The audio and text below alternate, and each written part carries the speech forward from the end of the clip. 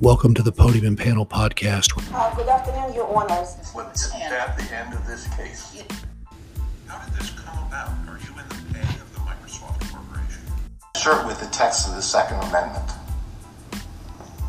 Your Honor, I think that could be viewed as political. That would be. How about the First Amendment? No, Your Honor, I don't think the First Amendment. You're out again. Still out. I think we're all textualists now.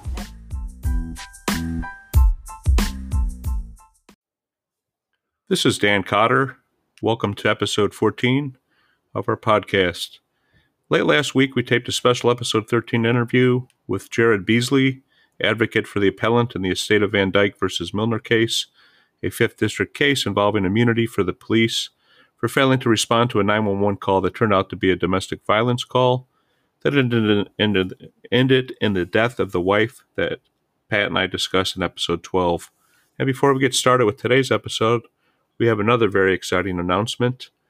On episode 11, we interviewed Jeffrey Schwab regarding Bennett versus AFSCME, and on that discussion, he mentioned an upcoming union case before the Supreme Court, Cedar Point Nursery versus Hassett, which will be heard on March 22nd.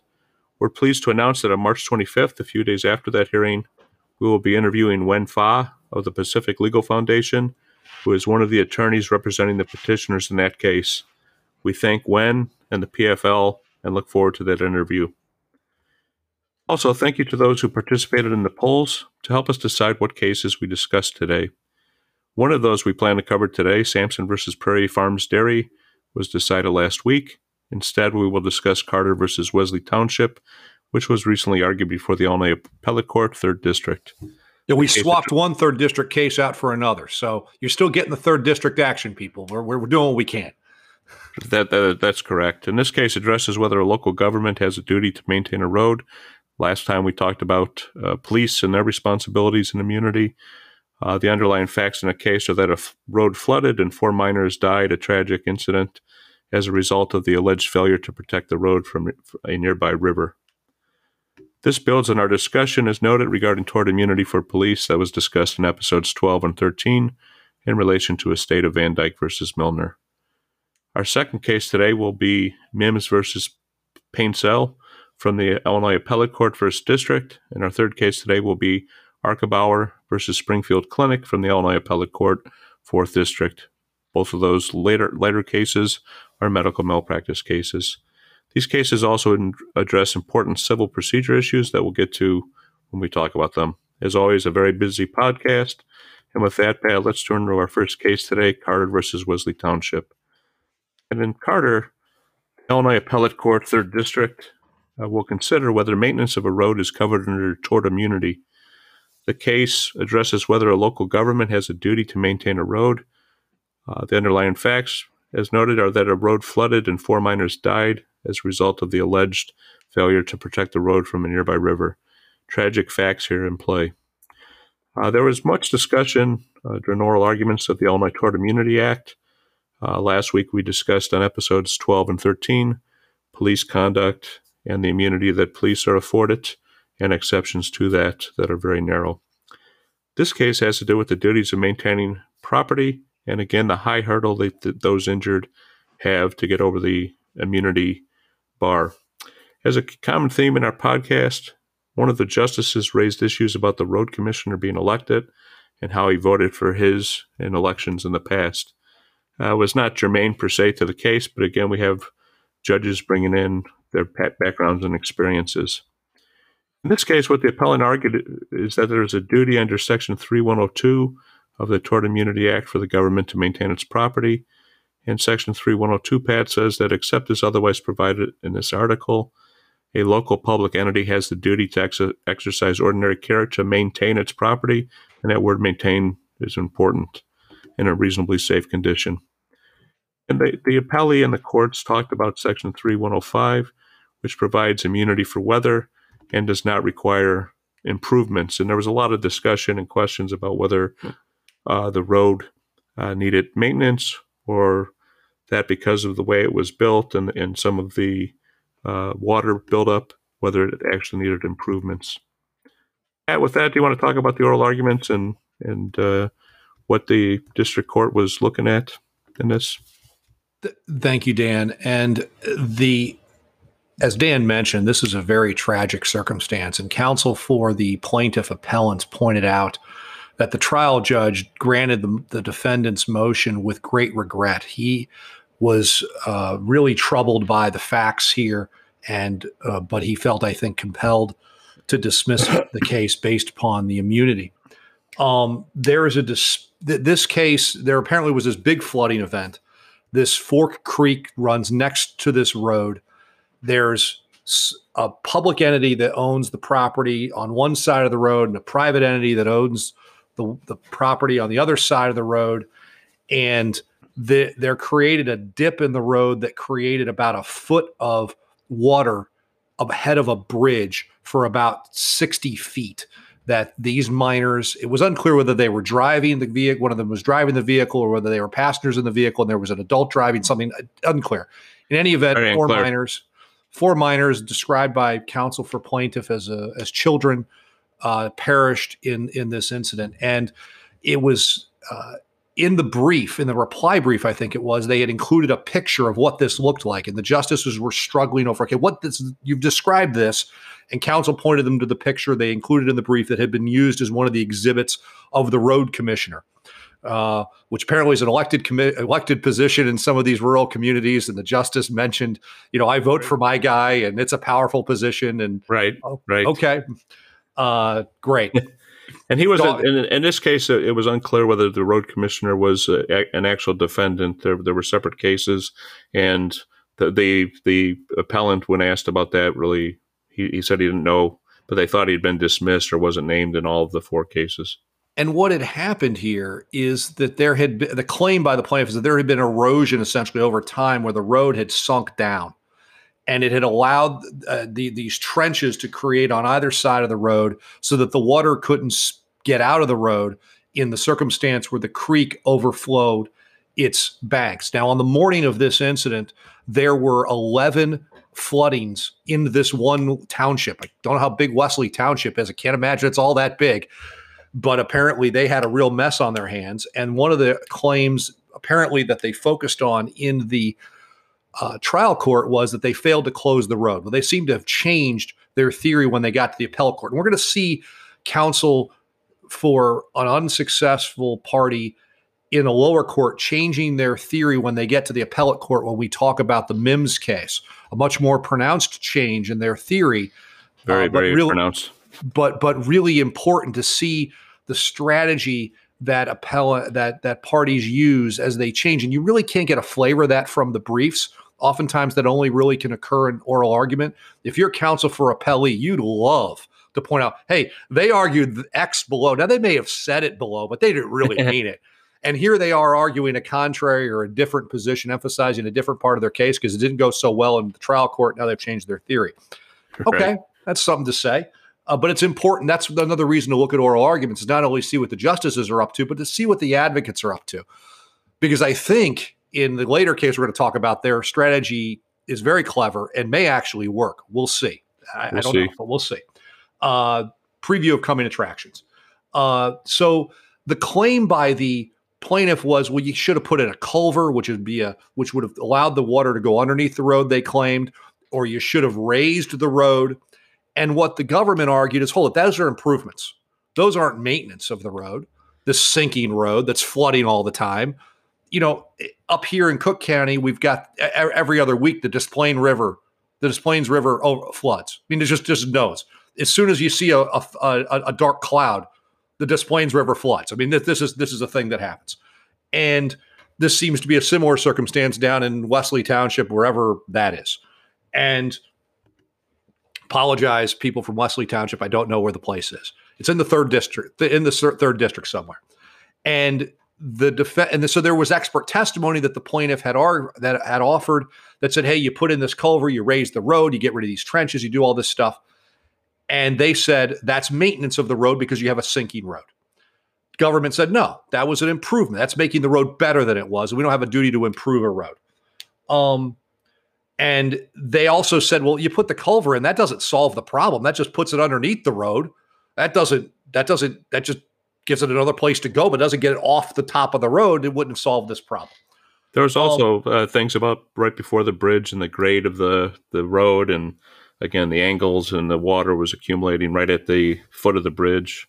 And this road, you're right. And the road commissioner knew about all this the morning of the flood, and knew that there were all these places. They didn't close the road. They didn't give warnings. They didn't do any of these things.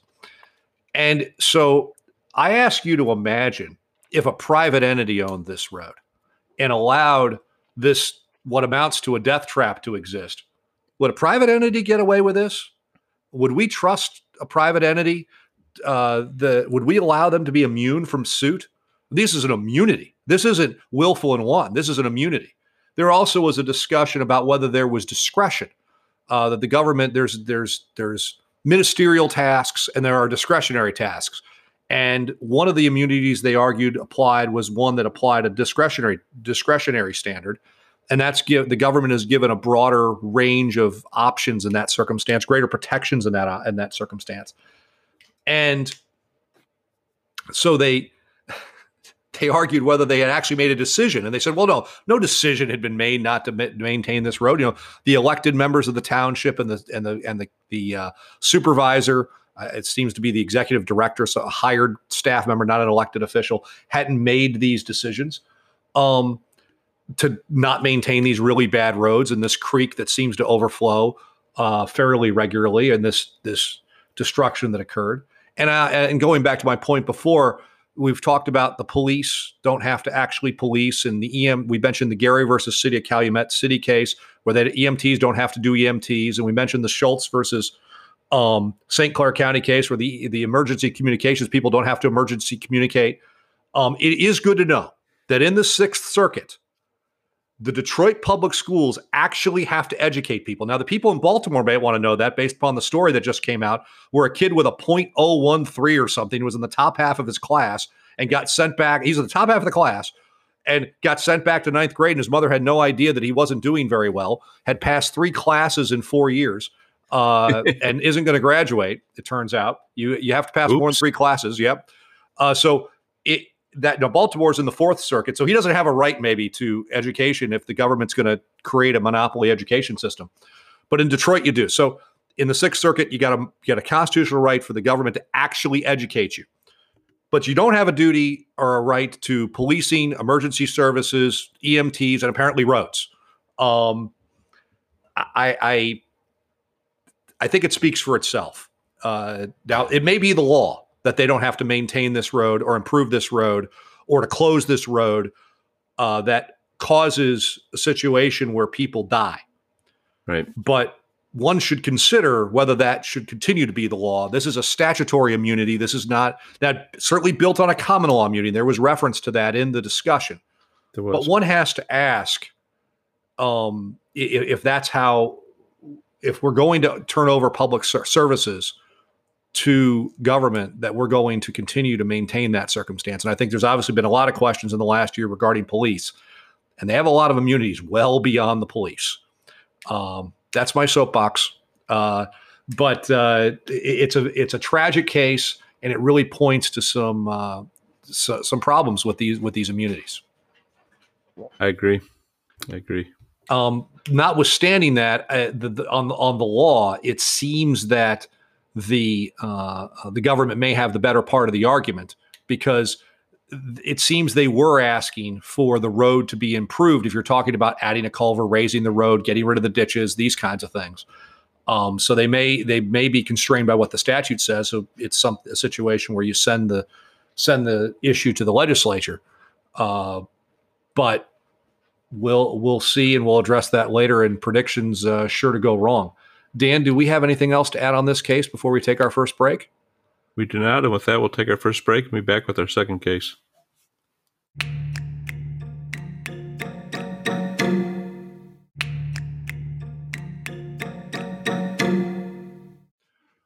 We're back on segment 2 of episode 14 of the Podium and Panel podcast, and we're going to discuss now Mims versus Paintsel. Dan, why don't you tell us a little bit about the facts of this case? Thanks, Pat. And this is a case, as we talked about last week with medical malpractice cases, or 2 weeks ago, very difficult cases with sympathetic plaintiffs And this is a situation where an adverse medical outcomes can lead to extremely sympathetic plaintiffs, but nonetheless, as we've talked about, medical malpractice defendants can prevail because of the difficulties of showing proximate cause and the actual injury. And that was proved in the trial result in Mims versus Painsel that was recently argued before the Illinois Appellate Court First District.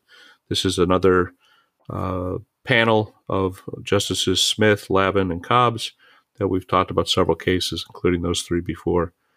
And links to the oral arguments and other materials will be on the LinkedIn post later. So in this case, the deceased... And in the show notes page. Don't forget that. There'll be a show notes page. Yep. The deceased in this case suffered from a degenerative neurological condition. She had ulcers. There was talk about maybe 88 ulcers after she left the long-term care facility she was at. And an alleged lack of protective dressing that the plaintiff claimed was not reported by the defendant physician because he felt that he would be punished, and that if the abuse and neglect was reported, it would have been stopped by the Illinois Department of Public Health and state regulators that would have come in and investigated the situation. And the appellee talked about the fact that that would not have changed the outcome. In any event, in this case, the jury returned a defense verdict, but in the absence of a special interrogatory, it's going to be nearly impossible to tell if the jury decided for the defense on the basis that the death was caused by the underlying condition alone, or if they found that the doctor simply did not violate his standard of care. To address this, the plaintiff appealed the survival claim only and not the death claim, and sought recovery for pain and suffering, but not the death itself. In a recent episode, we described judges having experiences and bringing them up during oral arguments, as we talked about in the first case. In this case, during oral arguments, Justice Lavin, who was a plaintiff's lawyer before becoming a judge, discussed the one expert and also the instructions for proximate cause and for pre-existing conditions, and seemed very skeptical in this case at one point, describing the very narrow issue the appellant was trying to argue, and that the appellant actually conceded was a very narrow argument on rebuttal, and the broadness of the trial. He was, we didn't see the visuals, but he said, your case is this narrow and this small, and your trial was this wide. And so, Pat, thoughts on the oral arguments in this case and the hurdles that the appellant faces here? Thank you, Dan. And first, despite the sympathetic facts and the description, if you listen to the oral argument, this poor woman had this degenerative neurological condition that was ineluctably, because of her condition, going to lead to these ulcers. That wasn't disputed. The question, and she didn't have continence in either her bladder or her bowels, and so consequently, the claim is that these dressings with this particular protective equipment particular oil needed to be on those ulcers at all times to prevent her from her waste getting into the ulcers and causing pain. So this is a pain and suffering case. And the 88 times that Dan was referring to were the times that they claimed Painsel, the treating physician, came and saw her where those dressings were not on her. Although, it was confusing because at one time on rebuttal, on the appellee's argument, he talked about there was only 5 ulcers that she had while at the facility when Painsel was treating her. 4 of those healed, and the last one did not heal because she degenerated. So the 88, it was unclear whether they were under Painsel or subsequent. Well, no, they were 88 instances of them not seeing of him not seeing the protective dressing and those ulcers, no matter how many there were, being exposed to waste that would cause pain. That was the point that counsel for the plaintiff, who's a very prominent plaintiff's attorney, was trying to make. And Dan mentioned Justice Lavin. Justice Lavin was also a very prominent plaintiff's attorney when plaintiff's personal injury attorney that handled these very kinds of cases and hired the very expert and was very familiar with the expert that counsel for the plaintiff appellant had hired in this case. And he discussed, I've hired this guy. I know him. He's an excellent expert, but it doesn't deal with the issue you've brought to us. And so it's important to, as Dan mentioned, the trial focused on the cause of death. This woman's degenerative condition is what indisputably caused her death. So that didn't work. So they focused on the pain and suffering claim, which is a survival claim. Now, what's that mean? We need to differentiate between wrongful death claims and survival claims. At common law, if a person died, there was no cause of action that could be brought for their death or the pain and suffering and other damages experienced prior to their death. In other words, those claims abated. So these are statutory claims created in the mid-19th century in Illinois and in many other states around the country. And so the wrongful death compensates the family members. It's a bit of an irony, compensates those who live, whereas the survival claim is for the pain and suffering and claims that were experienced by the deceased. So the causation of the death doesn't matter on the survival claim. It only matters on the wrongful death claim. So they're saying if you have a person who 88 times is found to have been laying in without protective dressing, and that would have caused pain, you have to remand this case for a trial on the survival claim. And that's where the special interrogatories come in. If the jury found, as was possible, that Dr. Paintsel didn't breach the standard of care in failing to report these instances to the IDPH, the Illinois Department of Public Health, that would have ended this, then there isn't not only no wrongful death claim for medical malpractice, there also is no survival claim. But if they found simply that his conduct didn't cause the death, then there might be a survival claim, but there is no wrongful death claim. Now, as I think I mentioned, that this case was tried once before to a hung jury, and that came up at the argument. And so, what is a special interrogatory? Special interrogatory prior to a recent amendment favored by the plaintiff's bar that I testified against and wrote against at the time. You did, and this good was reason. And this was something the plaintiffs really complained about. That this was used principally by defendants. But it isn't limited to defendants. Plaintiffs could use them too. And they could have been useful here to ask, did Dr. Paintsel violate the standard of care? Did Dr. Paintsel's conduct cause the plaintiff's death? They could have asked those questions and we would have an answer as to what the reasoning for the jury's verdict was. They didn't submit that. So it really creates a problem for the trial court, the appellate court. Created a problem for the trial court on the motion for new trial, which would have had to have been filed and denied. So you can't get at what was the reasoning for the jury's verdict, especially considering this trial was about what caused this unfortunate woman's death. So these special interrogatories are particular fact questions that are asked to the jury, and the reason why they're so important is because under Illinois law, the jury is only given a general verdict. That is, all of the elements of the cause of action are put into one verdict form, and they aren't broken down into the elements, as oftentimes happens in other states and in federal court. They're given a general verdict only. And it had been the practice in Illinois for over 150 years to allow special interrogatories. And that builds on a practice that comes from 15th century England. And that's where the practice started. And we have that practice so you can get at what the facts were that they found. Because as we've talked about before, causes of action are made up of elements. In this case, in a professional liability case, it's duty, breach, causation, damage. Well, there's no question in this case there's damage. There's no question this woman would have experienced pain and that she died. What caused that death?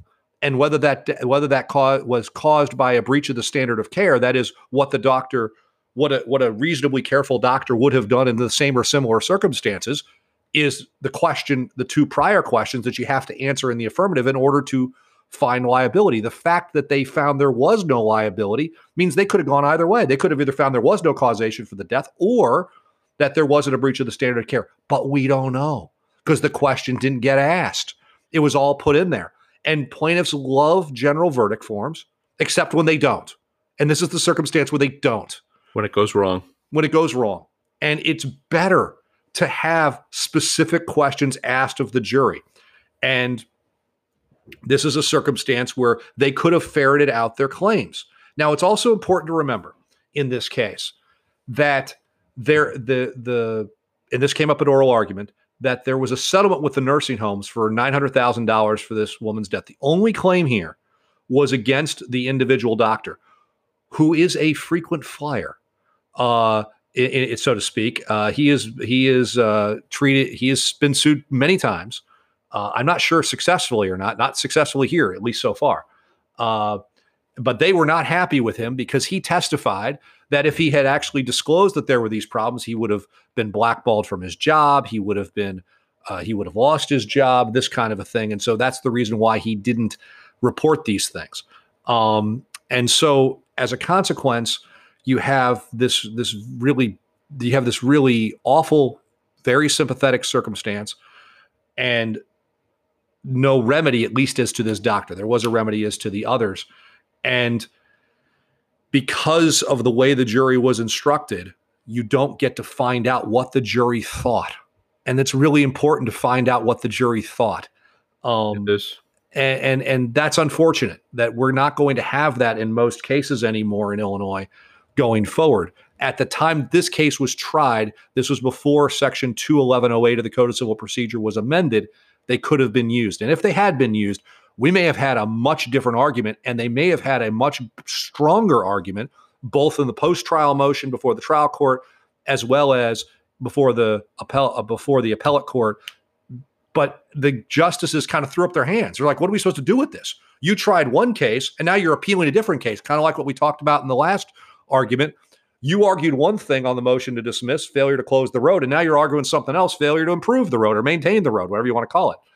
So when you change your theory, you got to have the record. And the problem is here, they didn't have the record, it seems. And the appellee made a very compelling argument, saying that, as you mentioned, two juries had, one was hung, but the other found no liability.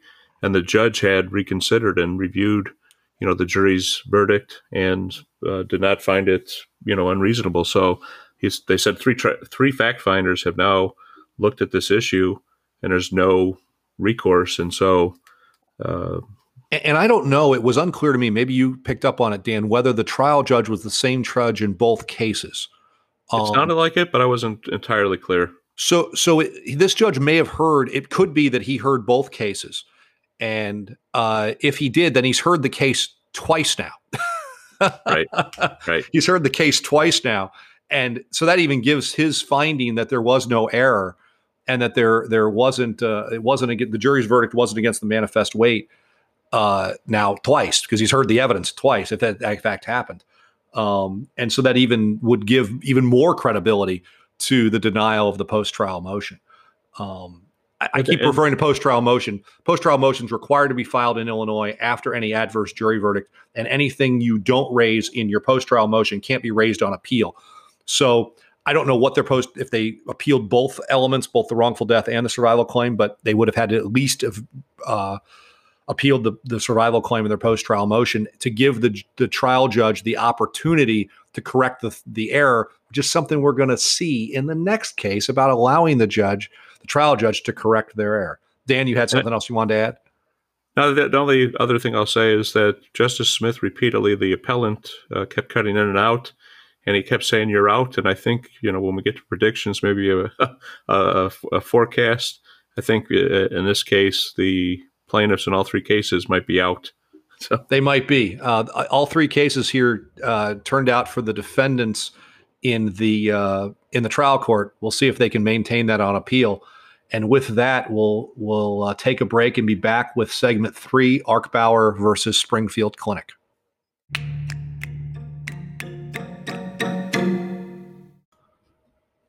Hey, Podium and Podcast listeners. If you want to get in touch with the show, you can drop us a line at podiumandpanelpodcast@gmail.com. Please let us know about cases you're interested in or guests you'd like us to interview. You can also follow Dan and I on LinkedIn, as well as the Podium and Panel Podcast page on LinkedIn. We look forward to hearing from you.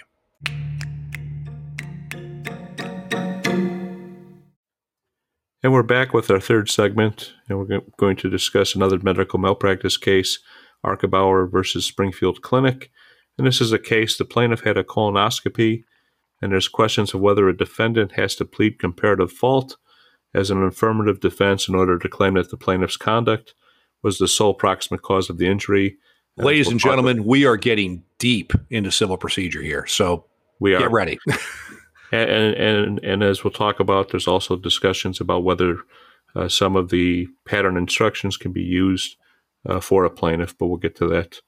Also at issue was the certainty with which the trial judge denied a motion to eliminate and whether it excuses the failure of a party to renew an objection to testimony that a party sought to bar. And for those not familiar with motions to eliminate, they're motions that are made prior to trial that try to exclude or narrow certain issues and focuses that the jury and triers of fact will actually hear during the case. And there's a question about, again, whether the motion to eliminate that was denied pretty forcefully by the trial judge had to be renewed at the time that the evidence that was sought to be excluded was brought into the trial. And those are among the questions that the Illinois Appellate Court 4th District is going to pass on when they decide Arkebauer. In this case, the plaintiff, again, had a colonoscopy that resulted in a subsequent splenectomy, which is a known complication of the procedure. The plaintiff was on an aspirin regimen that she did not advise the defendant doctor of, and if she had, he would have told her to stop because the blood-thinning effects of the drug make the complications more likely. And for any of those of you that have had a colonoscopy, doctors often in their recommendations and in their regime before you go in for it will tell you not to take caffeine and other things and not to use aspirins or other blood thinners because it can affect those things. And just as a historic note, Pat, Baer on March 6, 1899, so this weekend in 1899, they actually received a patent on aspirin. So in any event... Never say you didn't learn anything on the Podium and Panel podcast, because that's information you can use. Right, sure. And so in this case, the jury returned a defense verdict. Illinois law makes it very clear that sole proximate cause does not need to be pled. The plaintiff, as noted, moved in motions to eliminate or bar certain testimony. The trial judge denied that, and the motion was not renewed, as noted when the testimony was introduced.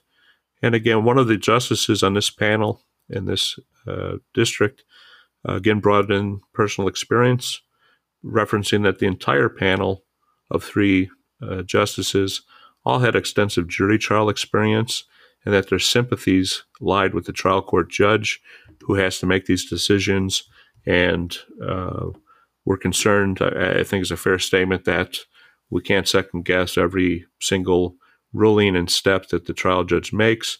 At one point, one of the justices asked the advocate for appellant, did the trial judge have some obligation to advise? Well, this is the testimony that was subject to the motion to eliminate. The motion to eliminate, he denied. He denied it, right? Yeah. So he doesn't have to go flag it.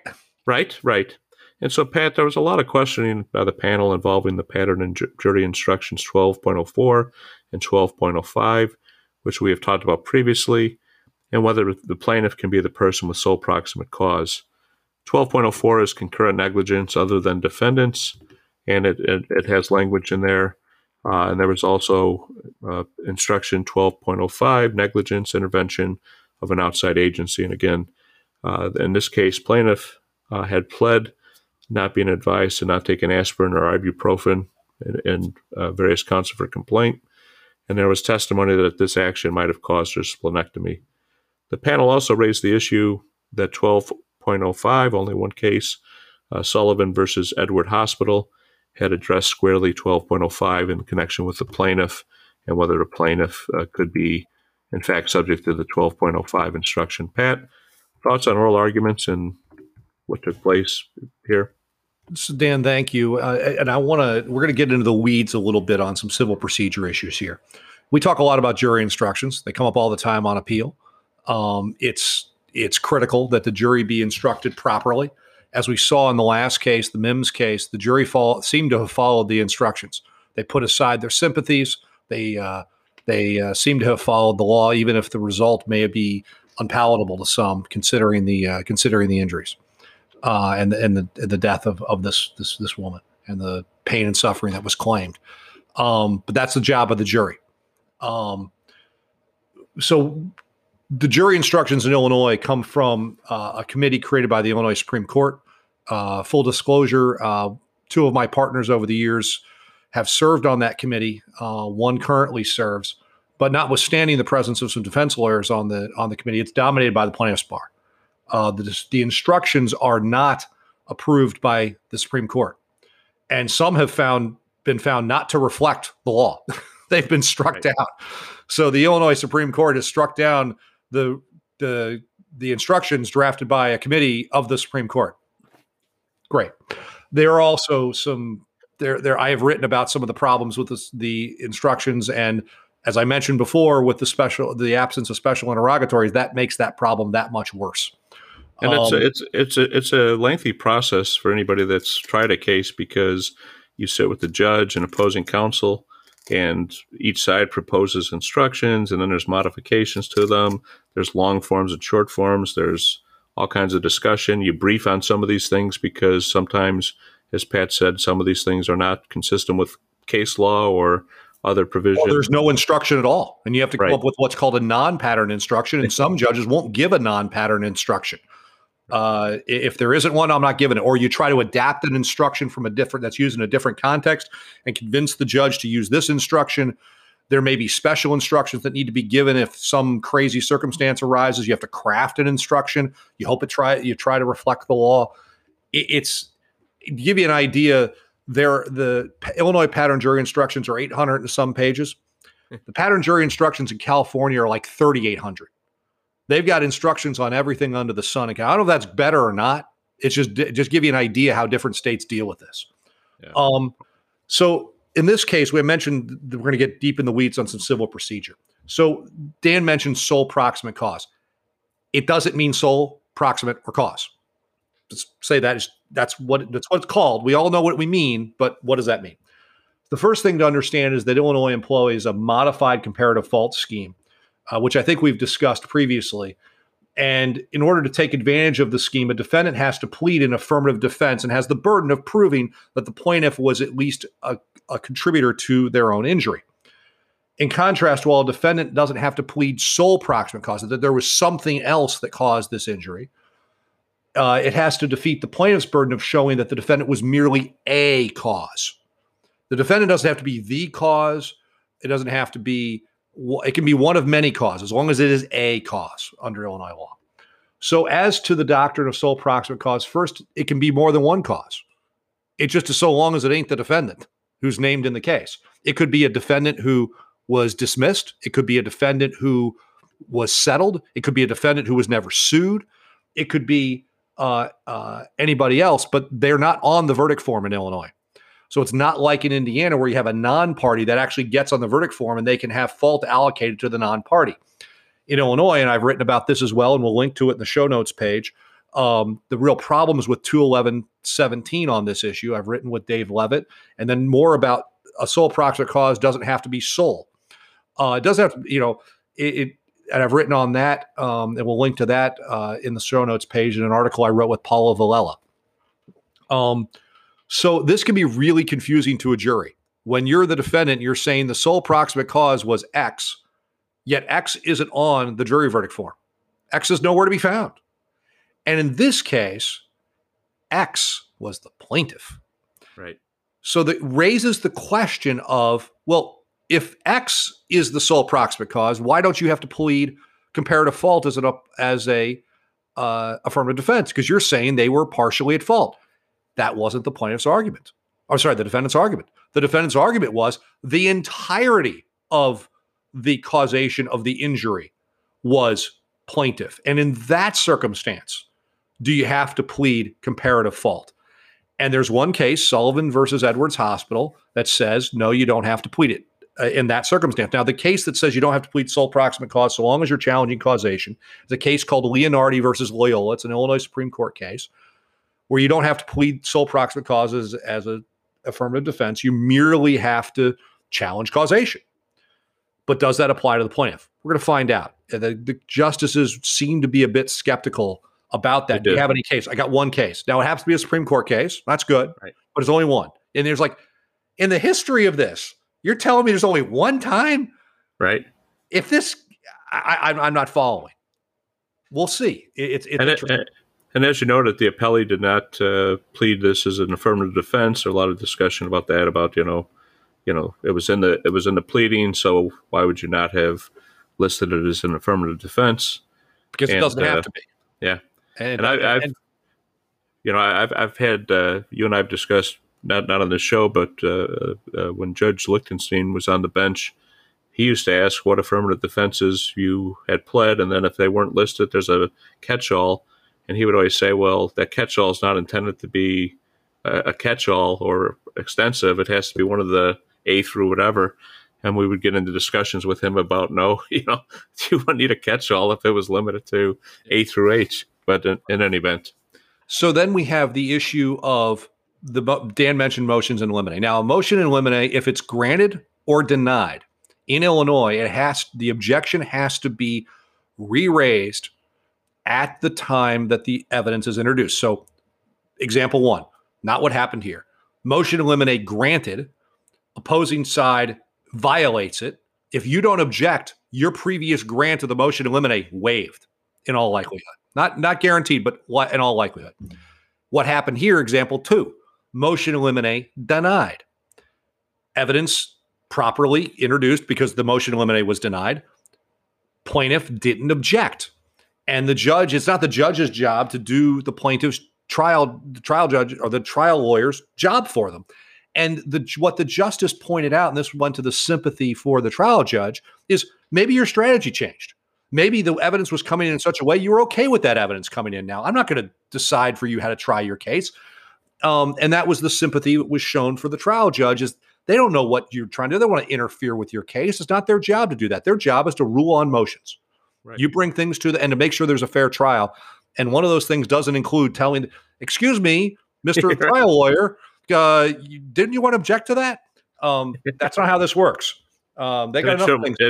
It should not work that way. No, and it shouldn't. The trial judges should be the judge, not the reminder of all the things you should be doing that you're not doing. You will get a funny look from a judge. Don't you want to object to that? They won't say it, but you'll kind of get you need to be objecting to that. That kind of a look. I unfortunately have seen that look before. Right. But in this case, what they argued, counsel for appellant argued, is that the denial of the motion to eliminate was with such force it would have been futile to re-raise it. They got a high hurdle trying to get around that, because again, they don't want to create an exception that essentially swallows the rule, to give the trial judge the opportunity to rule on the motion. They are a court of review, and in this case, there wasn't an opportunity for the trial judge to fix the mistake. Like we talked about with post-trial motions, you have to give the trial judge the opportunity to fix the mistake so that they can give a remedy, whatever that remedy happens to be. And in this case, there wasn't that opportunity. And so we're not going to second guess what the trial judge did, because the sympathy part is, well, when you reverse a trial judge, you're saying they didn't do their job right. And so they don't want to tell a trial judge they did it wrong when they didn't have the opportunity to get it right. Right. And they were there, and as you note, they can't try to, help, unless they're pro se. Sometimes with pro se plaintiffs or defendants, the court might be more lenient. But if you're an experienced lawyer, you're on your own, right? You have the duty to present your case. It's your stage, and you have to remember what you want to tell. Exactly. Okay. And with that, Dan, let's go to predictions sure to go wrong. Take it away, Dan. Sure. I think on Carter versus Wesley, as you mentioned, I think. Well, we first have to mention we're 4 for 4, people. We're gonna tout we're that. We're still 4 for 4. We won't be there. We keep saying it. We won't be there for long, but we're gonna tout it as long as it lasts. And in my column tomorrow in the Chicago Daily Law Bulletin, I talk about the fact that, those were pretty obvious cases, or things that, from our perspective, listening to the oral arguments and our experience, but we will be wrong eventually. I think in Carter versus Wesley, I think you're right. I think that the Plaintiff loses here. Sympathetic as they are, the 4 minor deaths, I think that this question of improvements versus maintenance and the immunity bar is too high to overcome in this case, I think, for the plaintiffs. I think I agree with you. That might be the outcome, but I can see them with the expert testimony that was offered, that they could find a question of fact. Remember, this was decided on summary judgment. So could they find, I mean, there might be that. I don't think it's likely, but that's the way it could come out, just to reverse, because the plaintiff appellant in the case, they filed a cross motion and they wanted their relief they asked for was, you should enter summary judgment in our favor. Right. I don't think that's going to happen. I think the best they can hope for is a reversal with a remand for trial. But I don't think that's going to happen, even if I might be sympathetic to their particular position in this case. That brings us to MIMS. Dan, what do you think there? I think with other special interrogatories, I think the fact that there was a hung jury, like you said, the trial judge may have been the same judge.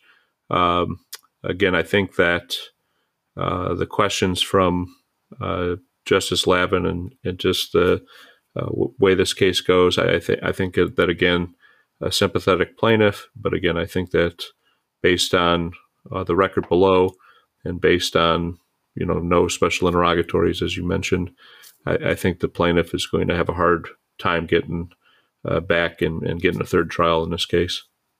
And then I think I agree with that.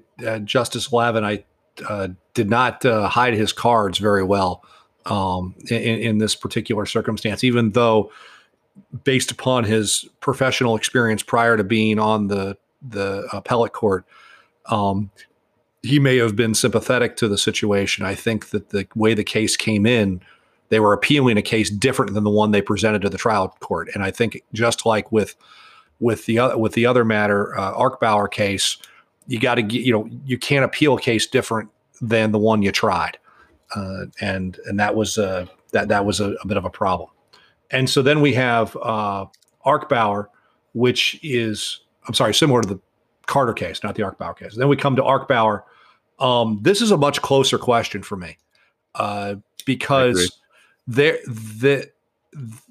but the fact that it's a Supreme Court decision that tells them they can do this, I think puts the appellee in a very strong position. I don't think they're going to go with the motion to eliminate thing. They're not going to, I don't think that's going to happen. I don't think they didn't seem to be buying that, but I think they may express concerns in such a way that they try to signal to the Supreme Court to take this case. But I think ultimately the appellee will be successful here. So I do think the defendants are going to go 3 for 3, but we'll see. Dan, what do you think about Arkbauer? I agree with you, Pat. I think that given that case and the fact that one of the justices specifically asked about it and was interested in Edward, I think you're right that they're going to set this up for the Supreme Court to make a definitive ruling if they can. Supreme Court certainly has spoken on this issue before. It's an issue that comes up both in medical malpractice and other kinds of cases. This is not an issue that's limited to medical malpractice by any stretch. It comes up obviously most frequently there, but it's not limited by any stretch. And with that brings us to the quote rule of the week. Dan, tell us about the rule of the week. Thanks, Pat. Today we're going to talk about and take a look at the Supreme Court of the United States rule on Grattan petitions for certiorari. In order for the court to hear a discretionary case, and as we've talked about, most final highest courts of any level have great discretion in what cases they take, the court long ago established a rule that requires 4 of the 9 justices to vote to accept a case. And as the United States court states on the page devoted to Supreme Court procedures, the court usually is not under any obligation to hear these cases, and it is usually only does so if the case could have national significance, might harmonize conflicting decisions in the federal circuit courts, and or could have presidential value. It's a rule that the court itself created in the latest instance of what I call the conference docket in my column tomorrow. We have the shadow docket that we've talked about previously, Pat. The latest case of the conference docket is Dobbs versus Jackson Women's Health Organization, which has been carried over conference to conference more than 20 times this term. And there could be many reasons for why they carry cases over, but at times the conference voting is not invoked for a number of reasons. The best instance of a case that was granted and heard and where the Chief Justice maneuvered and used his limited powers over the court to influence and get a consensus opinion is in 1954 in Brown versus Board of Education. Actually, in the fall of 1953, Earl Warren just became Chief Justice and was the first case he heard as Chief Justice. He went in the conference on the first Friday after they heard Brown versus Board re-argued, and he said, we're not going to vote on this case because I want you to just think about it. And conference after conference throughout the fall and into the spring of 1954, Earl Warren made it clear that he did not want to vote because he knew he needed a unanimous decision. And so at one point he said, if you don't vote this way, what you're saying is that blacks are inferior. And so that's an example, though, of a case that was granted and then decided. In this case, like Dobbs, and there's some other cases that go conference to conference, there could be a lot of reasons. It could be a dissent of somebody because they don't have the 4 votes. As we talked about previously with the gun cases, Heller and others, there was concerns about the appellants and even the justices that if they get granted the case, the decision might come out wrong, right? From the perspective of those that favor gun rights, exactly. Right. And so some of the justices oftentimes are concerned that because it only takes 4 votes to get a case to argument, but 5 to make a decision, that careful what you grant, right? And so, Pat, thoughts on this rule?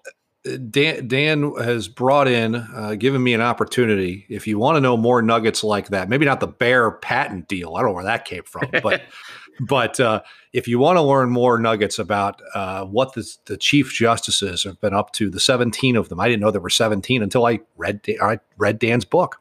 Dan's book on the Chief Justices, and as we have seen recently, certainly amongst the most powerful people in the country, who many people have never heard of. Dan has a book on the topic, so go on Amazon. It's available there, and I imagine other platforms as well, and get Dan's book. Thank you, Pat. But the Supreme Court, it is always, the machinations of it are always very interesting, and this is one of the very strange ones because, yes, 4 to take it, 5 to win it. There's a long way. There's a big difference between 4 and 5, as it turns out.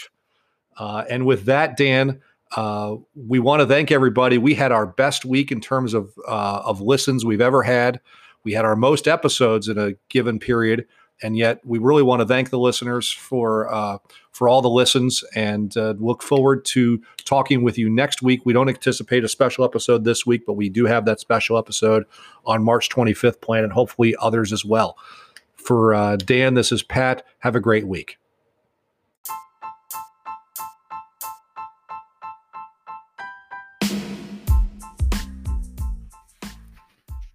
I'm Dan Cotter, and on behalf of my co-host, Pat Eckler, we thank you for listening and look forward to having you join us again. Please follow us on LinkedIn and read our columns in the Chicago Daily Law Bulletin. Please join us again at the podium and panel.